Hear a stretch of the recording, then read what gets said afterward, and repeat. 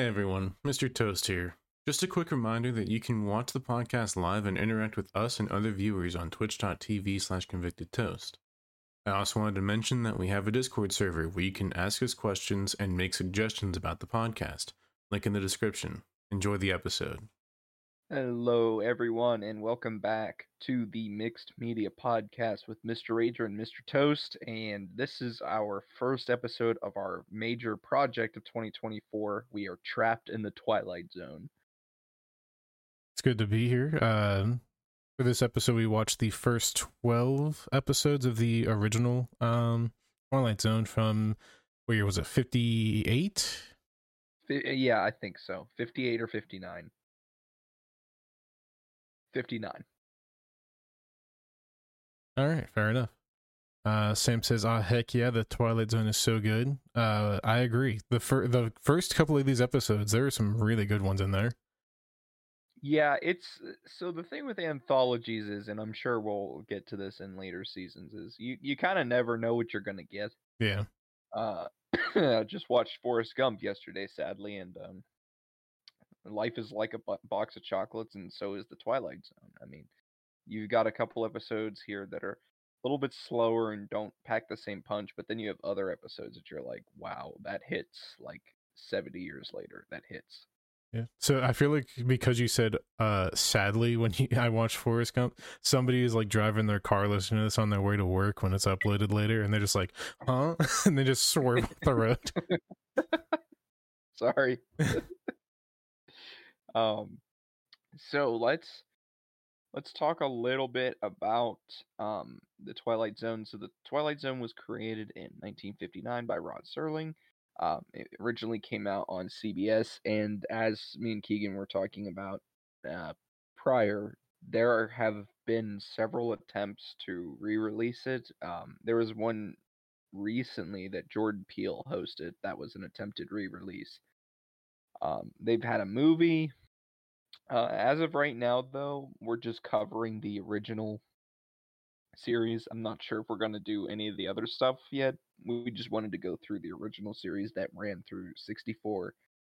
It had 5 seasons. There's going to be a lot of parts to this series. We're not going to release them every week. That way, for those of you that aren't crazy about the Twilight Zone, every other week you'll still have an episode that focuses on a new topic. Yep. For example, this upcoming Saturday, we're going to be releasing an episode that is covering Death Stranding.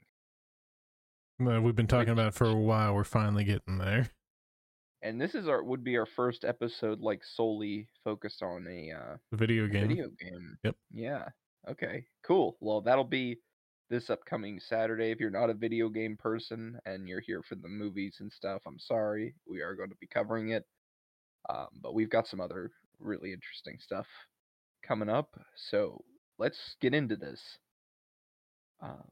The first episode is Where Is Everybody? This is the one with the guy and oh my god.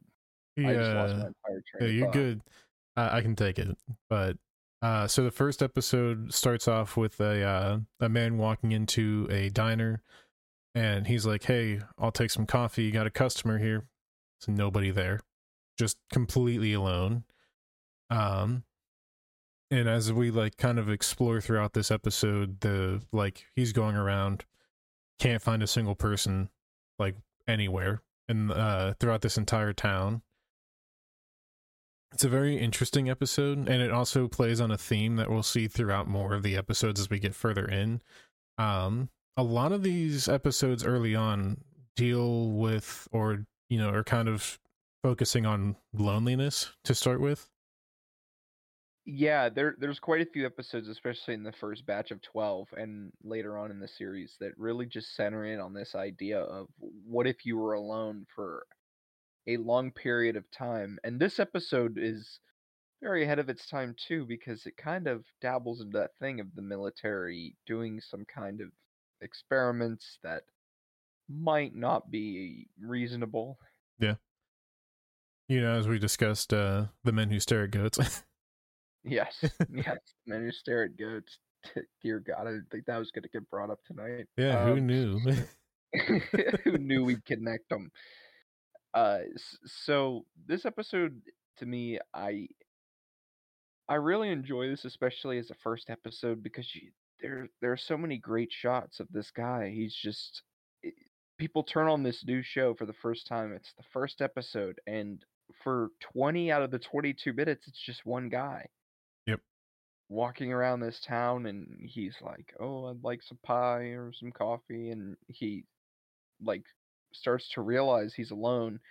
He finally gets to this phone and he's begging for help, and he goes to the street and he's hitting this walk button, and it's actually this panic button. And what was it? He was in the booth alone for it was almost 500 hours, wasn't it? It was Something like 400 that. and some. Yeah. So they had him in like this isolation chamber uh for a very like long extended period of time because they were basically trying to prepare him for like a moon landing mission. Yeah, and then they have that line at the end where he's like, "Next time he will be alone," or whatever. Yeah. Which is it's kind of terrifying to kind of end off on that kind of note of like if this is what happened after your isolation experience here, imagine what it will be like when like you can't just be pulled out of the pod. So Yeah, it, I don't know that I think the two like most prevalent themes, especially in these 12, are death and loneliness. yeah, that's Which those two come up quite often. I want to say at least 6 of the episodes we talk about involve that. So yeah, and I feel like it's really telling of the time they came out too, like during the Cold War when some of these feelings were prevalent with a lot of Americans. yeah, Um, the second episode is called One for the Angels, and this is probably one of my absolute favorite episodes of this series. It's one of my favorite written television series just from any series. Um, this story is about a man named Lou Bookman, and he sells these toys to kids, and Death ends up paying him a visit. And Lou Bookman tries to talk his way out of it, and he ends up getting an extension from Death. Uh, because he says that he all of his life he's wanted to make this one really great pitch, and he's never been able to do it. So he gets the extension, and then of course he's like, "Oh well, maybe I'll get to it this year, maybe next year, I don't know." And Death's like, "Oh, you're trying to play a trick on me." So this little girl in the street gets hit by a car, and she's taken to the hospital. And Death explains to Mr. Bookman that somebody had to go in his place, and at midnight he's going to take the little girl. So Mr. Bookman decides he's going to try and distract Death from the 12 o'clock departure, as he calls it. And he goes through this whole thing trying to sell him all of these different like ties, and it's really funny because the actor that got to play Death, they have him like sweating, yeah. like patting the sweat off his face. Yeah, so before the whole pitch starts, he's well put together, wearing a suit, his hair's like all nice and done. And then he starts going through the pitch and it cuts and you see him come back and he's like his hair is all over the place, he's sweating, his tie's loosened. It's and it's just like as he's just like, how about this tie? Yeah. And he's selling him all this stuff, and it ends up being midnight. And that's like, "Oh, it's midnight. You've made me miss my thing." And I think Bookman kind of gets it, but Death did this whole thing so he would get his final wish, Yeah. that he would make the one for the angels, as he calls it, and as the episode calls it, the pitch that touches heaven. I absolutely love this episode and the way it kind of deals with death and the acceptance of death, because that's something I think everybody fears at one point or another in their life is you're deaf. Yeah. I mean, And it's one of the few guarantees we have in life, and some people aren't ready to handle that, and it's something you have to think about for a while before you like accept that, yeah, that's something that's going to happen.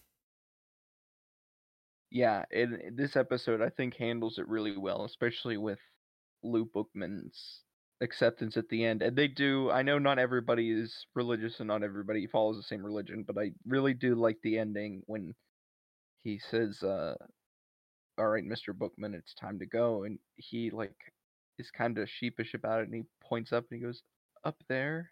And Death goes, "Yes, Mr. Bookman, up there. You made it." That just kind of, I'm getting choked up thinking about it. That line is just it's really nice to be, all of us want to be assured, and it's just impossible to be assured about what happens after we die. So Right. it's nice to have that moment for him there at the end.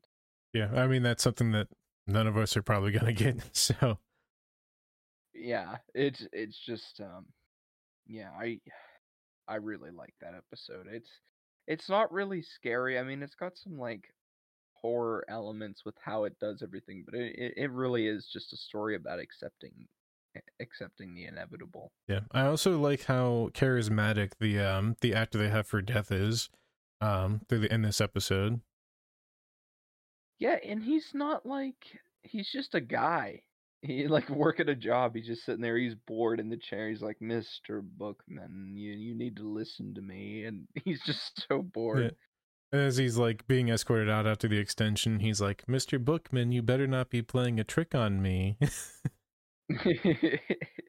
I really like Ed Wynn as Lou Bookman as well. He's so good, and he plays like the sweet, like innocent old man like so well in this. Like you don't want him to go, you know. Yeah. It's such a good episode. Um, the next episode is Mr. Denton on Doomsday, and this is one I remember, if I'm remembering it correctly, this is one that you really liked. Yeah. So this one starts out with this character. It's Denton's last name. What's his first name? Do you remember? Al Denton. Al Denton. And he's pretty much just this town drunk. In this, it's like a Wild West setting. He's this town drunk, and this character is like, he's basically like, hey, if you want more, you got to sing for us, and all this. There's something really like simple about this episode. It's not one that really makes you like think a whole lot. Like there isn't a whole lot overall, I'd say. But we kind of get this redemption for him where he passes out in the middle of the street after drinking himself into a stupor. And there's this character who has this little traveling like caravan sales shop thing. And he looks at Denton as he's on the ground and just like kind of summons this pistol onto the ground. And Denton wakes up and he picks it up and he's like, "This is weird. I found this." These characters coming up to him and they're like, "Denton, what are you doing with that? What are you gonna do with that?" And he like just starts accidentally like shooting things, not killing anybody, but like putting it into a situation where it's just like whatever threat was coming at him is just neutralized. Yeah, and I really like how the episode kind of just keeps going and going and he's like, "Well, I'm gonna die," or "I'm gonna kill again." Yep. And then you get that final duel at the end. It's just so good. Yeah, it's interesting because he's kind of puts himself into this concern of, I used to be the fastest hand in the West. People would come to duel me every single day until I picked up the bottle. And now that people know, they're going to come back and they're going to try and duel me again. And we get this confrontation where it's this younger guy who's kind of in Denton's old shoes of being like the fastest hand, that kind of thing. They both draw on each other, shoot each other in the hands after taking this elixir that the salesman gave them. And he's like, "This will make you fast again. And like, you're not going to miss." They both take it. They realize that they both took it, fire, hit each other in the hand. And they're both just like, "That's weird. Never going to be able to shoot again." And it's kind of like the salesman was saving both of their lives. Yeah, his name wasn't it Henry J. Fate, I think so. the salesman? I'm pretty sure it was Fate. Uh, which again, here's a lot of the episodes kind of wear their theme right on their face. Uh, Henry J. Fate. There's a line in this episode too that I wanted to talk about because it gets parodied in Blazing Saddles. He's telling them the story about how was called out by a 16-year-old boy, and in Blazing Saddles, Mel Brooks wrote a line when Gene Wilder's explaining what happened to him. He's like, "I got shot in the ass by a 12-year-old boy." um, but this episode's really good. I kind of like the approach that by the third episode they establish this can take place at any time. Like Yeah. it doesn't just need to be set here, which is really good to open up with that and get your audience used to the idea that the show it could go anytime, anywhere. You know what I mean? Yeah. Yeah, it's opening itself up to that exploration. Yeah, and it's such a great Western episode in a time where there was nothing but Westerns on TV. You had Rawhide, Gunsmoke, Bonanza. You know, there's every week you had several different Westerns coming out. Bounty Law. Um, That one's not real. That's Tarantino verse. it's not real yet. It's coming. I got my money on it. Unconfirmed, but I'll put my money on it too. We have a couple of chats. Soiner and Sloppy Butcher both say hello. Hello. And Howdy. AFK Gaming's wholesome line. I think he probably typed that I think he was talking about the death. Yeah.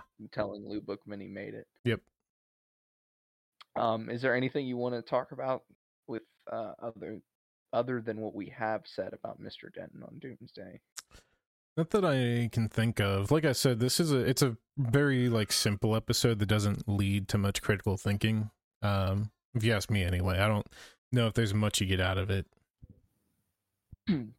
No, I agree with you. The next one, the 16mm shrine, this one was one of the oddest episodes that we've seen. Is this the one with the actress? Yeah. Yeah. Okay. Yeah, I agree. It was such a strange episode. It's not a bad episode. It's just really strange. It is. It's very it's very surreal, especially in the way everything kind of wraps up, and we'll get into that in a minute.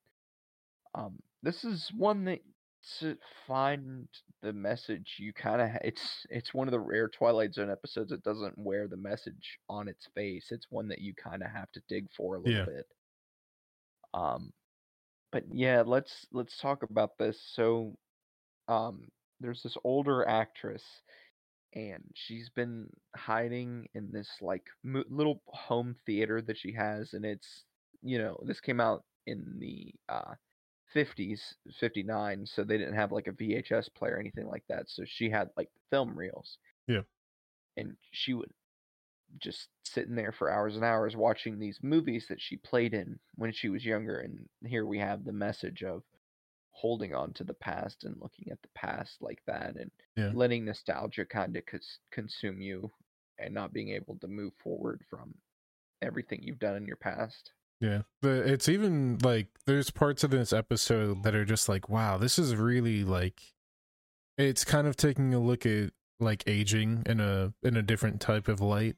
Because she gets like offered a role and she goes to see this agent, whatever, and he's like, you'll play a mother, and she's like, how old? And he's like, mid-40s or something along those lines. And then she's like, I do not play mothers. And the strangest thing like that happens is one of the characters one of the actors that she worked with in a previous movie comes to see her, and she's like, okay, I'm gonna get excited, I'm excited, I'm gonna get ready and everything.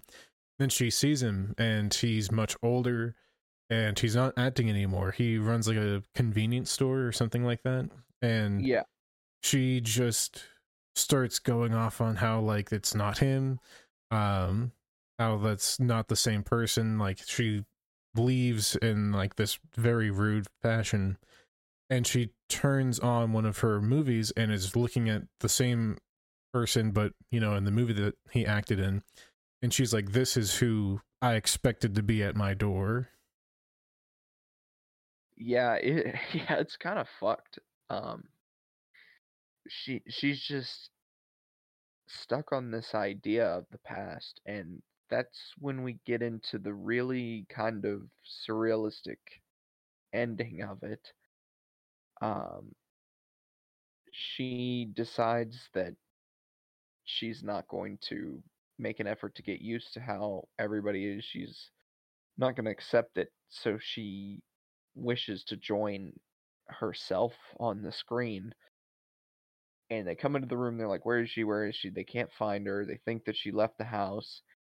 And one of them runs the projector, and the film starts playing, and they're like, "Oh my god, she's in there."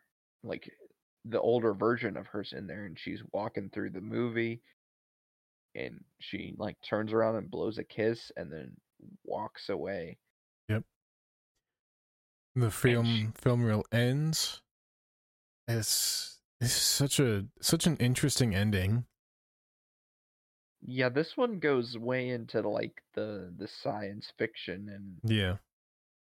the fantasy aspects of some of the later episodes. This is the first one that really, really pushes it. Yeah. The like as the film reel stops and we're like she's in the film, I literally was just like, that's a new SCP idea. Yeah, yeah, you did. I forgot you said that.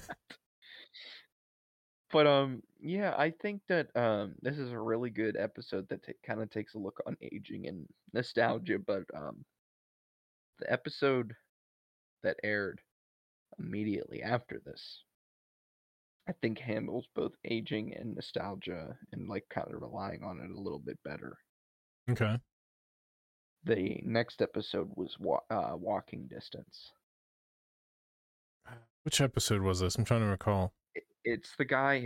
He's driving countryside, and he's like this Oh, kind of that's right. ad exec. Yeah, he breaks down on the road, and he finds out that his hometown that he grew up in was just right down the road. So he's going down there, and he's expecting everything to be different and everything to have changed. He walks into his like the I don't know what kind of place it was that served like soda with ice cream in it. I don't, is that a restaurant? Yeah, I it's a thought it, little restaurant. It used to be called like a soda jerk because they would like do a bunch of like tricks and stuff as they fill the glass. didn't they also sell them at like pharmacies too though? Didn't they have like soda I machines think at that one was a point? thing too at that point in time, which is very interesting to think about in our current society. But anyway, it's They didn't know. Um, like so going to he the goes to 7-Eleven to get a slushie. yeah, no, it's true. Some of them places, man, you can get so much fucking pop for like or soda or whatever you call it, for like $2 and you get like a gallon. I got off track. So he goes and he goes into the soda jerk or drugstore or wherever it was that sold it, and he's like, "I'll take an ice cream soda, vanilla, please, or chocolate." I can't remember what he I think he gets. Is says it a chocolate. Yeah, and then it was chocolate soda? he said it was 25 cents when he was a kid, something like that. I think he said 10 cents. And yeah, it might have been 10 cents. And then the guy does 3 scoops, slides it over, and he's like, "I'll be 10 cents." He's like, "Oh wow, okay. I don't know how you can afford to stay open." So he's walking and he finds the younger version of himself, and he's like, "Hey, you're me!" And he like takes off running. He's like, Yeah. running down the street. This He's entire like this terrified. entire episode, he's going off like chasing like after his younger self, and he's like, "I don't want to hurt you," but he's yelling, "I don't want to hurt you." I don't want to hurt And you. it's just like, dude, if you like came at him less aggressive, you're just like, "Hey, I talked to you for 2 seconds." And he goes back to like his childhood home, and they're like, "You're a freak of nature, and you need to go to a hospital."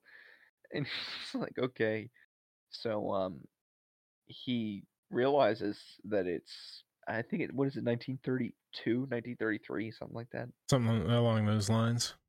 Between 32 and 35, Yeah. somewhere in there. Um, so he's kind of going around town. and he decides that he's going to try and warn, or like not warn. He's going to try and like prove that he's their son. So he goes back, and his mom slaps him and is like, Please go away, you're a freak." And he goes to the park, and he sees his younger self getting on one of those merry-go-round things. What do they call that? There's another name for it. With the horses. Carousel. Thank you. Carousel. That's the Thanks, word. Jamie. Uh, yeah, carousel. And he like runs up to him. He's like, "I need to tell you something," and his younger self falls and like breaks his leg, and he's like, "Oh, my leg!" It starts like and, affecting the future, and like he hurts himself by hurting his younger self. and then he's like, "I just wanted to tell you to enjoy your youth while it lasts." I'm like, dude, you're scarring this boy. Yeah, the fact that like that's like he chases him down in the most aggressive way possible, and then goes, "I just wanted to tell you to enjoy your childhood." Yeah. So the ambulance comes and picks up his younger self, and he's just sitting there kind of defeated. And his dad comes over. He's like, "He'll be okay. You dropped your wallet," and he was like, "Your driver's license expired in like 1960, I think it was." Yeah, Because you're like young, 60, 59. 62 or something like that. And he was like, "Yeah, you dropped this," and he he says something I really liked, where he's like, "This is his summer. You already had it." Yeah, And it's that I really like that idea of like just yeah. It's the remembering that they were just memories. you can't stay here. You have to go back because you already had this pretty much, and it's such a. I think that really wraps like a bow on this episode. That way that they like kind of deliver that. Yeah, I completely agree, and he accepts that, and he walks back to the soda jerk or whatever, and the sodas are up like 30 cents or something, and he's got a limp, and Yep. he goes back to the gas station. He gets his car and he drives away. Back to his normal life. Yeah, it's oh man, I really like the music in this episode, and this is a piece of the research I did. Bernard Herrmann did a lot of the music for a lot of the Twilight Zone, and he did this episode. It's a 22-minute episode. He wrote 19 minutes of music for it. Hmm. Um, and Bernard Herrmann, he's most famous for the Taxi Driver theme. Oh wow. Yeah, he was a big composer during this time, but I think this is a really solid episode, and I think it captures the theme of kind of letting your youth go and being like, okay, it's time to grow up. Yeah. Yeah, I think it does do like the nostalgia and like facing like middle age or like being older in a better light than the previous episode does. Not to say that the previous episode's not good, but it's definitely like it's a little bit weirder. I think it's a little bit more convoluted. Yeah, yeah, no, I agree with you. Um, yeah, I don't know. I don't think I have anything else to say on that one. Yeah. It is a really good episode though, and I recommend that one quite a bit. The next episode is absolutely wild that it aired on TV in 1959.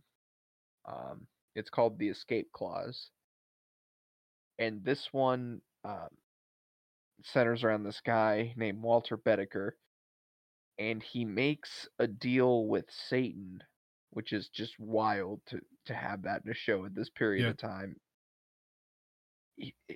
It deals with the theme of, again, of like kind of being afraid of death, and not wanting to die, always wanting to be in good health, because he's a hypochondriac. He Yeah. always thinks he's got all of these different things, so the devil offers him immortality, and Yeah. he's like, "I want your soul." He's absolutely terrible to his wife, who throughout the entire episode is just trying to help him, even despite the fact that he has nothing wrong with him. Yeah, that's one of the things that I was going to say when we get later in the episode with his treatment of his wife. Um so the devil is like, I'll give you an escape clause, and whenever you want to die, just call me and I'll be here and you're done. Yeah. So he's like, "Cool, let's try this out." And he like, what does he do first? He puts his hand on a radiator, doesn't he? Yeah, so there's a radiator in the room, and like as like right after he signs the paper, the devil leaves, and he's like, "All right, test this out." Immediately, like he taps the radiator, and he's like, "Okay," and then he like sits his hands on it, and you see steam coming off of it, smoke and everything. And he pulls his hands off; they look completely fine. He's like, "Ha, he wasn't lying." Um, it's so interesting the way that they like have that whole the way that they reveal that it's the devil's great too, because he's like sitting there and he's like, "Yeah, I want your soul, I'll make you immortal." And he's like, "Ha, you're the devil." He's like, "Pleased to make your acquaintance." Yeah, he's like, "Yeah, okay." And he's like, "Well, you are the devil? Well, all right, sure, I'll uh take the deal." the look on his face after he's like confirms, he's like it's just, oh.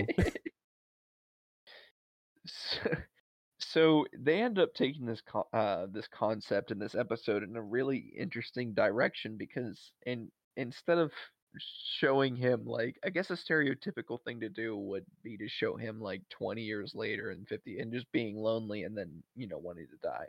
Yeah. But instead, he starts using this to commit insurance fraud. Yep. And he just like walking in front of buses and like jumping in front of trains, and he's I think making he jumps all off a of this roof, doesn't he? money.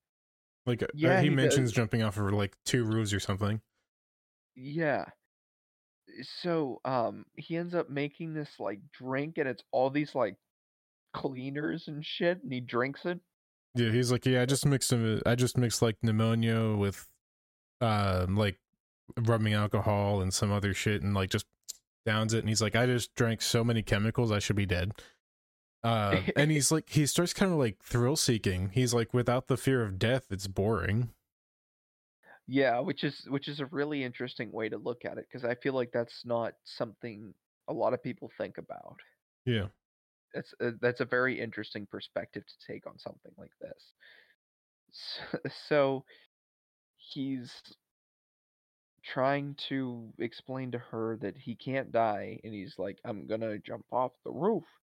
She goes up and tries to stop him, and she falls off the fucking roof and dies.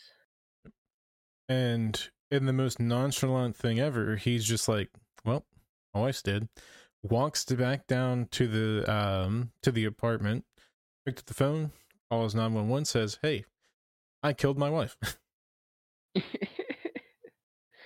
Yep. And it's not in the means to be like, "Oh, I feel guilty that I killed my wife." Nope. He wants to try getting electrocuted in the electric chair.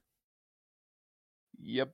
He he yep, he's thrill seeking again, and he finally gets his comeuppance during the trial.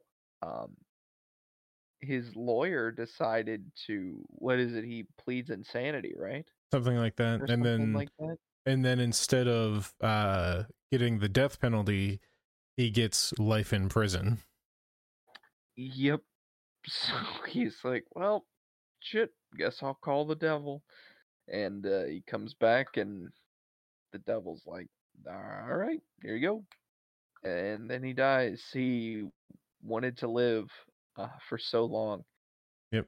I And feel like it comes down to that final part, and he's like, "Well, this guy lasted a week." Like, yeah, I feel like he didn't last that long. Like, it would be like, it's like, "Oh, you're immortal," and then like the events of this story unfold in like 3 days. yeah, it's wild.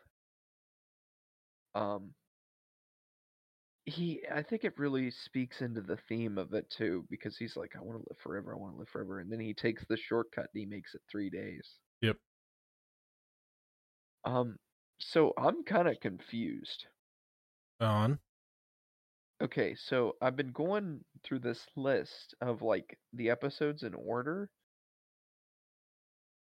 I I don't remember this one, and it says it's the seventh episode. Which one is it? It's called The Lonely. It says in 2046, and oh no, I You do know, remember now this you know. one. I Yeah, immediately you said the name and I knew which episode you were talking about. yep, yep. It just took me a second. This one is really, really good, and it's got a performance by Jack Warden, who I love. Jack Warden. I just watched 12 Angry Men yesterday as well for the first time, and he was stellar in that, and he's great in this. He plays this convicted murderer, and he's got solitary confinement on an asteroid floating in space. And there's this guy that comes. What's his name's Captain Allenby, right? Allenby, Yeah, something like Alan that. B. And he's like, "Listen, I brought you a little gift, and um, just I can't remember what he says when he gives it to him, but basically the gift Oh, is he's like basically these guys, the guys that are on his team show up and they're like, I can't remember what the character's name either, but they're like, we had to take like 4 days out of our year for this. I don't get to see my children, yada yada. And then Alan B's like, stop harassing him, go get the big crate. And like they don't know what's in the crate, but he's talking to him and he's like, hey, don't open this until we're gone because I'm not allowed to give you this, and I don't know what else to do for you. So I'm gonna give you this. Don't open it till we're gone. We'll see you in 3 months. Yep, and he opens it, and it is this like android named Alicia. And at first, he's kind of like, "Ew." Not Um, real. Do not want. yeah, yeah, not real. Do not want. And he makes her cry, and he's like, "Oh man, she's got like feelings and everything." And he starts falling in love with her, and it ends up like skipping what, a year almost.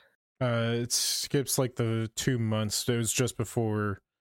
I know. No, it skips a little bit later than that because I thought it they. was something like almost a year It might because be. they came once or twice Yeah. before they delivered him the news, but they come back um a year into their like relationship pretty much, and they're like, "Hey, your case, they had somebody look at it, and you're free, you're pardoned." And he's like, "We gotta go in 20 minutes."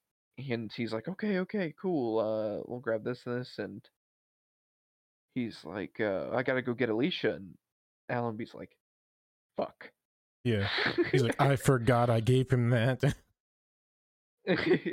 He's like, listen, you should just leave her. She's not human. It's fine. Yeah, It's because we don't have enough weight." the reason tells him is he can only take what, like 20 to 30 pounds of like stuff, Yeah, I think something it's like that. 15. I think it's Yeah, only it's 15. pretty low. And he's like, "Please, you gotta take her with me. I love her." And Allenby just fucking shoots her in the face, Yep, and you see all like the circuitry, wires, all that. yeah, and she just keeps saying Corey over and over again, Yep, and it's just the episode just like ends right after that, and it is very, very dark. yeah. Um, And it's another episode that plays on the idea of loneliness. Before Alicia is brought into the picture, like when Alan B and the crew show up, he's literally like, "Hey, what about a round of cards? 10 minutes tops." And then like he's basically begging them to just stay for any extra amount of time that they can. It kind of reminds me of the towards the end of Breaking Bad when he's like, I'll give you an extra like however much, just chill for with me for like an hour. Um like that idea of being so lonely that you're willing to give up like anything for just an extra hour of human contact. yeah, it's really sad, and it's something that I don't think gets brought up anymore, especially with how connected we are now. I don't feel like that's something that is brought up as much anymore, even though it is feelings that people can definitely have. And this episode still just kind of rings true to this day, especially with a lot of the advancements of AI in the last couple years. The idea of having this like android female companion is something that's been explored in a lot of other films, TV shows, games. Detroit Become Human explored it quite a bit, and having like android prostitutes, and it's just something that kind of makes you wonder about what the future of that actually looks like. Yeah, it's something that I've found myself talking with people with before, and it's the way that we attribute human attributes to something that isn't human. Like how some people will say thank you when they're talking to Chat GPT. Like that's an AI. It's got a like it will go off of a database, tell you what you want to know, and then like you still feel a need to say thank you and like have manners with this thing that isn't real. I honestly, one second, I can't lie to you. I have thanked Alexa like 4 or 5 times before. Yeah, Like I'll just be it's like, "Hey Alexa, what's the weather?" and she'll tell me, and I'll just be like, "Hey, thanks." it's just the way that like the device or whatever it is, like it has any amount of human quality or attribute, and we associate it with being human, despite the fact that it isn't. Um, this even happens in weird reference, but Call of Duty Infinite Warfare with the like it's an AI robot named Ethan, and it's like, "You're my brother, Ethan." He's like, your robot brother, huh?" I still haven't played that one. Yeah, it's from what I've been told, I haven't played it either, but like been told about like Ethan, and it's like actually a really good character. So Um, the we got a little off track there, but it's sorry. okay. We got into the world of android robot sex and prostitution in the android world. But Sam no, that says is something. we humanize a lot of things like that, like naming inanimate objects and being polite to animals. That's true. Now that I think about it, that is true. Yeah. I think you just like tend to humanize things that you care about, and I think that rings true in that episode too, because the more time he kind of spends with her, the more he humanizes her and grows a connection with her, the more Yeah. he views her as a person and not a bunch of parts. Yeah, it's kind of the same way with like how people will like name their car and stuff, and like whenever if something were to happen to it, like it's not like they're crying because it's their car, it's they're crying because like that's something that they're so attached to in a sentimental way like that. Yeah, it's weird. It's a really weird episode, and it's weird that all these years later, it's something that we're talking more and more about because our technology is actually getting closer to that. Yeah. The next episode is also one of my favorite episodes. I love this episode. The first time I saw it, it like broke my heart. It's called Time Enough at Last. And this Oh one man, deals with loneliness too, but in a very not different in. way. Yeah, it views loneliness as a positive, which is very interesting. It kind of conflicts with some earlier ones. Well, it's positive at first. Yeah. Um, we'll get into this. There's this guy. I love Burgess Meredith's character in this so much. He plays this bank teller named Henry Bemis, and I've watched this episode more than any other episode. And he loves to read. That's what he loves to do. He's at work, he's reading, and his boss is like, "You need to stop reading." And he's like, "Well, I wouldn't read so much at work, but my wife doesn't let me read at home." And first of all, what the fuck? Yeah. Um, second of all, that's fucked. And third of all, that's awful. Um, so Let the he man read. yeah, he literally just wants to read, and he's at home and he's reading. He literally is explaining to his boss. He's like, I just like to read. It's just something that makes me feel better. And it's clear that now, like you can look at it as the way that he decompresses. That would be a Yeah. word that wouldn't have been used at that time, but it was his thing. And he's like, I read the labels on food, and he he's reading a little bit at home, and I think he's reading the paper, and she just like tears it to shreds. And She just snatches it from him, folds it up, puts it on the mantle. yeah, and she's like, we're having dinner or whatever, and he was like, she like pulls this fucking prank on him, and it's so sad. Um, she's like, "Can you read me this poem?" And he's like, "Oh, you want me to read to you? Well, I would." He's like so sweet about it. He's like, "I would love to," and he's flipping through it, and every single page, she took like a black marker and just marked all over the pages, making it completely unreadable. Yep. And he's like at the bank the next day, and he's like, "I'm gonna take my lunch," and he takes his lunch in the bank vault, just trying to get some peace. And he reads this like newspaper headline. It's like, "Oh, nuclear bombs," and one goes off, and the whole thing's shaking, and he comes out of the vault, and everything's gone. And he's walking around, and he doesn't know what to do, and he's eating like just this canned food. He's like, "I got enough food for a few days," and Yeah. he finds a revolver, and he's ready to kill himself. Which again, I told Keegan while we were watching this episode, I was like, "That is so fucking ballsy to have him in 1959 on TV pick up a revolver and consider that." Yeah. It's not, I don't think it's been like, it's happened more recently in like in the past couple of years, maybe in the past couple of decades.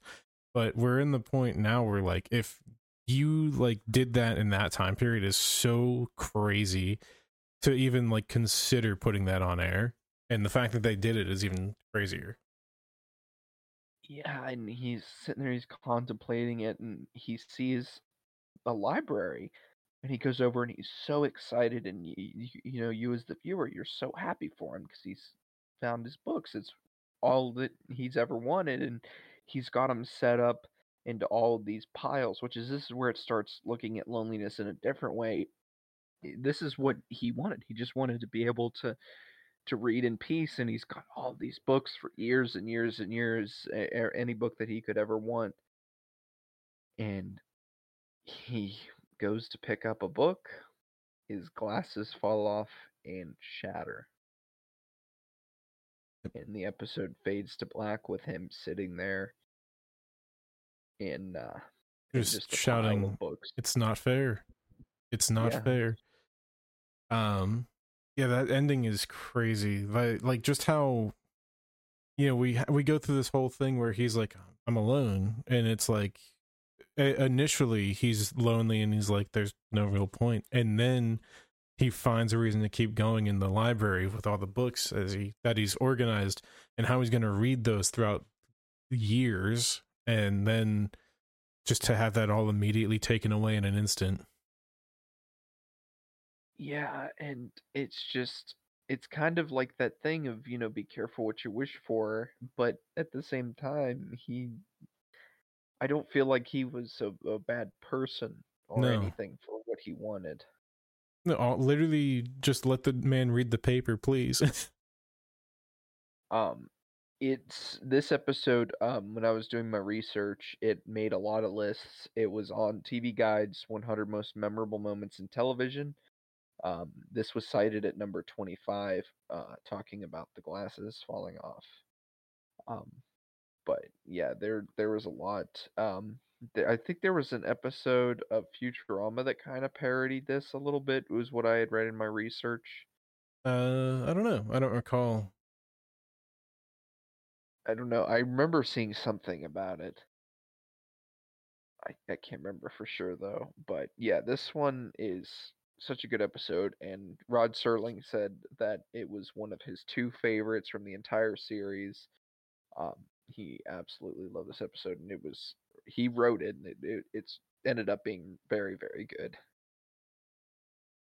Um, the next episode is Perchance to Dream, Perchance. Like that you doubled Uh, down on perchance. I wanted to make sure we got it. Um, this is the one. Trying to remember exactly how this one starts off. It's the guy with the heart condition That's right. That's that right. if he falls asleep, he'll die. Yeah, this is such a weird episode. It's very surreal. Like I don't even know how to talk about it truly. I, I don't either. It's different. Um so basically there's this guy that has he's like, he goes to see a shrink. He's like, I haven't slept in like 10 days or something like that. And the shrink's basically asking him to go through the whole thing. He lays down on the thing, and then like he immediately springs up. He's like, no, I can't do that. I'll fall asleep, and if I fall asleep, I'll die. Because he's basically been having these dreams of this woman that's been like chasing him, and like, I don't know, it's weird. It's It is one of the more surreal episodes of the series, and I also am not 100% sure on how to talk about this one. It's very, very strange, and he just like he's petrified of the idea of dying, which is another one where one of those episodes where it's all like a insight as to the human psyche when it revolves around death. yeah, pretty much, yeah. And I'm gonna speed through this one because I really have no idea of what to say about it. He jumps out a window in his dream, and they're like, "Oh, he fell asleep and then screamed and died." And Yeah, they're like, "Oh, at least he died peacefully," when in reality, it in his was dream, he traumatic for him in his jumped out a dream. window. The craziest thing too is that's another episode where like they depict like somebody jumping out of a window to their death. There's a lot of speculation that this episode inspired Wes Craven to do Nightmare Okay, that's I could later see on that. because he was a big fan of the original series. And then when they brought it back in the '80s, he actually directed a few of the episodes. Yep. Yeah, I sorry if you really like that episode. I just have no idea how to talk about it. And speaking Yeah. of episodes that I have no idea how to talk about, oh, go ahead. What were you gonna say? I think if anything, you should definitely watch the show for yourself. If any of the episodes sound interesting, because we aren't going over the entire story. There's some details in there that you might want to, see for yourself. Which we watched these on Paramount. All right. Yeah, Paramount Plus. Yes. Yeah. All right. Yeah. Paramount or Freevee? I think it's on both. I think we started on Freevee and then switched to Paramount Plus halfway through. Yeah. Yeah. Yeah. You're right. So this next episode, Judgment Night, is another one that I'm not exactly sure on how to talk about. This is the one with the British cargo liner, and they think that they're being hunted by Oh yes. U-boats. And there's this guy on the ship, and he all he can remember is that he was born in Frankfurt. Yep. And it's weird because it's revealed that he's was he the captain of the U-boat? So throughout the episode, he's kind of in this situation where he's like, yeah, I was born in Frankfurt, like originally from Germany, all this, and then he's talking about how he has a strange knowledge about German U-boats. And they're basically kind of just like, that's weird. Any particular reason? He's like, I don't know. And we go throughout the episode, and at one point he's like in his cabin, and somebody's like, looks like you have a German officer's cap, and he's like, that's weird, I don't know why. And like you flip it over and his name is inside on the tag. He's like, what?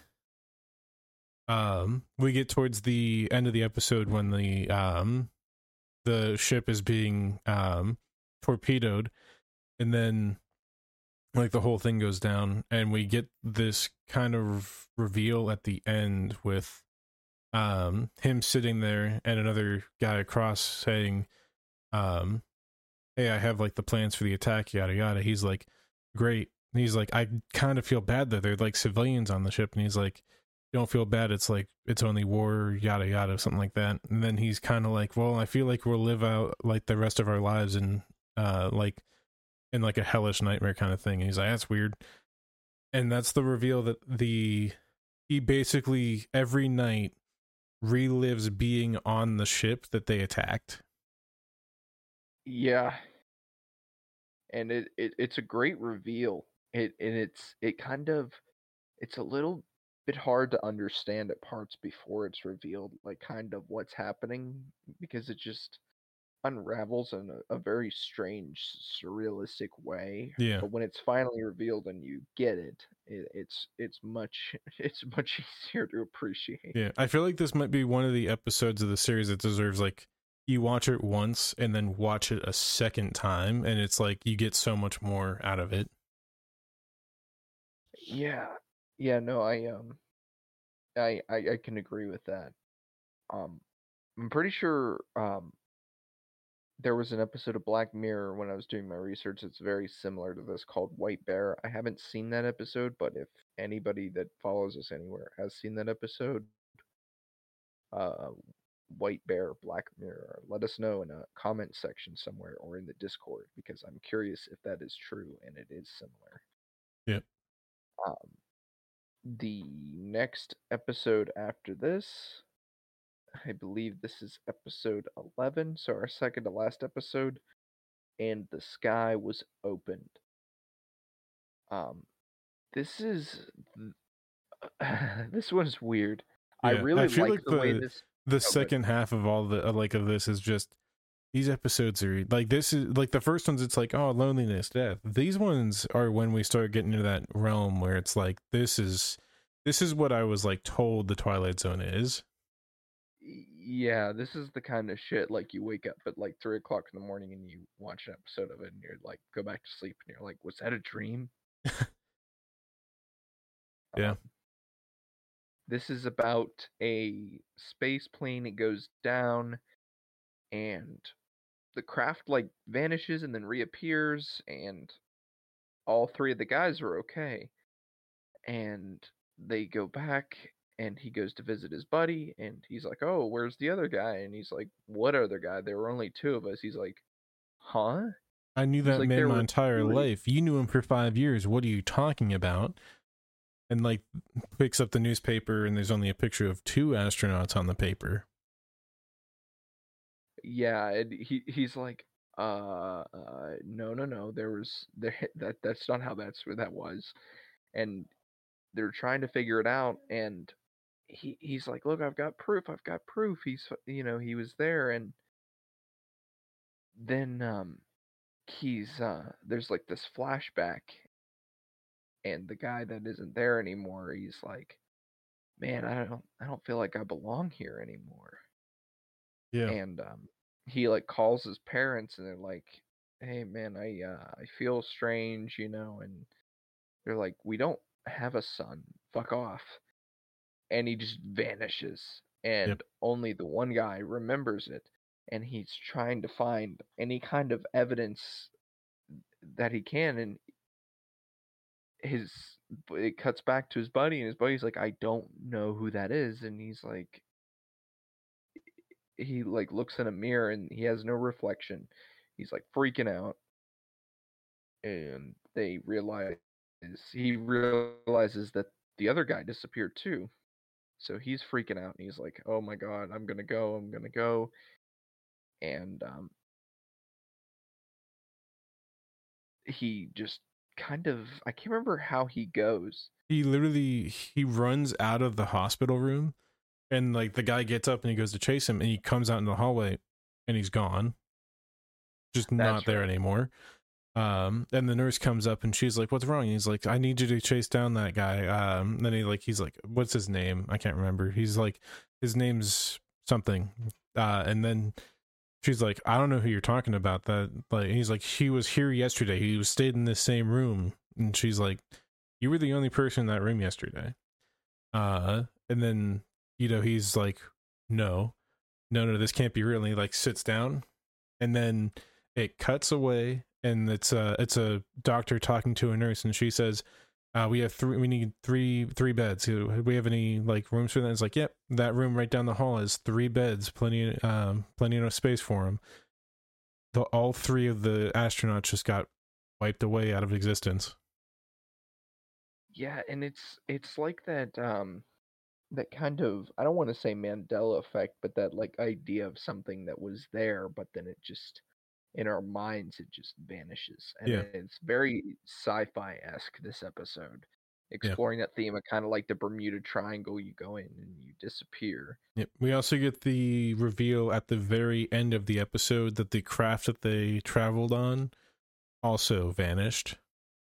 Yep. Everything vanished. So it's hard to tell if they died or if they went to, somewhere else. I don't know. It kind of just leaves you with them all gone. What if they all shrunk down like Ant-Man and they're in the quantum realm? Dude, wormholes. Sam says wormhole. There's Sloppy Butcher has like 10 chats. Uh, I what? I like do-rag Mike, Oh, straight thuggish, looks like a felon drinking a so 40 ounce. so it's a beanie. What? Anyway, Man in the mirror, gotta make it that white. mustache has done some hard time. It has. It has been through a lot. This one is the last episode we watched. Um, it's called What You Need, and it's about this guy. Um, he's got a case, and he give you whatever you need, like right before you need it. And he gives like these two people like these things that they need, and they end up falling in love. And he's like, I got all this stuff, and this guy, he's a kind of a fucking bastard. Yeah. So In this. basically he's like going around giving out stuff that people need. He's like, "What do you need?" And the person's like, "I don't know." Then he's like, "I know what you need." Pulls out magically the item that they end up needing in about 2 minutes. um and as he's doing this, he looks over and he sees our main character of the episode. He locks eyes with him. It's like this fear in his eyes, and then he's like, "Well, I'll be going now." um so he gives him this like pair of scissors, and then his scarf gets caught in something, and he cuts himself free, and he gives him this pen, and it predicts this, like, what is it, a racehorse thing? Yeah, so he gives him the pen, and he's like, "What am I ever gonna need a leaky pen for?" And he like pops the cap off, and it leaks, and it lands right on the newspaper on one of the like horses' names on a track.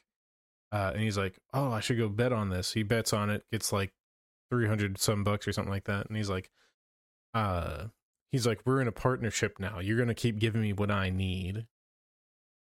Yep. And he tries to use it to like predict more things, but it doesn't work. It only uses it one time because it's something that you need and Yeah. not something that you want. The old man tells him that it's the things that he gives, they're what you need, and they only work once. Yeah. And he reaches in and he grabs out, what is it, a pair of shoes? Yeah, he's like, "What are these? Leather sole shoes? Like, I hate these. They're too slippery. They're a little tight." And he starts like he starts running away. He's like, That's enough for the day. I'll see you." Whatever. Runs off, and he starts trying to chase him after him. And he's like, "These are still slippery." And he like steps onto like the wet street, slides around a little bit, and gets struck by a car, and dies there on the scene. And the old man has a kind of a monologue, and he's like, "That night that I saw you the first time, I knew that I could see my death in your eyes, and tonight what I gave you was what I needed." Yep. And he I love the like the final like stinger shot when he's walking through and he sees this couple that's about to get interviewed, and he gives him a comb, so he combs his hair to look nice for the TV. He's like, "Man, Yep. I really need a comb." He's like, "Here you go." This episode is a really interesting concept. I like the idea of it quite a bit. Of, this is something that I need, and he gets greedier and greedier, and um, the peddler, he's just like, okay, well, time to get what I need. Yep. It's a great episode, um, and so I think what I kind of want to do with this is I want to do it because we had talked around the idea of kind of doing tier lists Yeah. for this as we go through. I think I want to do each of the seasons together. Okay. And that way, obviously when we do the last chunk of the episodes, it'll be a little bit more fresh in our minds, but we can kind of see like how much these episodes kind of hold on to us whenever we do the thing, because it'll be a few weeks before we get through Yeah. all of season 1. I think that's something that we're gonna encounter more, as well as like as you were talking about how, when it comes to anthologies, you get what you get. You never know what it's gonna be. Um, so I feel like as we go through this, we're gonna have some episodes like we were talking about, like with the ones like with the sleep one and stuff like that. How we don't really know how to talk about them. They're not bad episodes, but the ones that really stand out are the ones that have a deeper meaning. The ones that they go into more the human psyche or more the human condition, talking about loneliness, that kind of thing. No, I completely agree with you. And there's gonna be that kind of theme in the show where you you never really do know what you're gonna get, because it's one of the first kind of shows of its kind that really just explores all of the different ways to tell a story. Yep. And that's something that we're definitely going to look into a little bit more. Fun fact for you before we wrap this one up: that episode, "What You Need," came out on Christmas Day of Oh wow, 1959. Yeah, very I wrote cool. that one down. That's a very cool fact. Um, so yeah, I guess it's outro time. Yep. We've got the Death Stranding episode coming up on the horizon. In fact, it is less than a week away. We're doing that Saturday night. Yep. That'll be very fun. We've been talking about this one since like October probably. Yeah, it's been a while. Yeah. So finally getting to it. And honestly, I feel like we're gonna have a lot to talk about just because it's such a phenomenal story. We'll talk about it more, but we'll get there. Yeah, it is such a great story, and I can't wait to do that episode and then to continue our Twilight Zone series. Yep. So that's pretty much it from us guys. Thank you all for being here tonight. Been I'm excited to keep going with this, more Twilight Zone, just more podcasts. We're ready for more. But be sure to join the Discord if you haven't already. That's pretty much it. Yes, thank you guys so much for watching, and we will see you in the next one. Yep. You all have a fantastic day, night, evening, whenever you're watching. You all have a great time. See ya. Take care.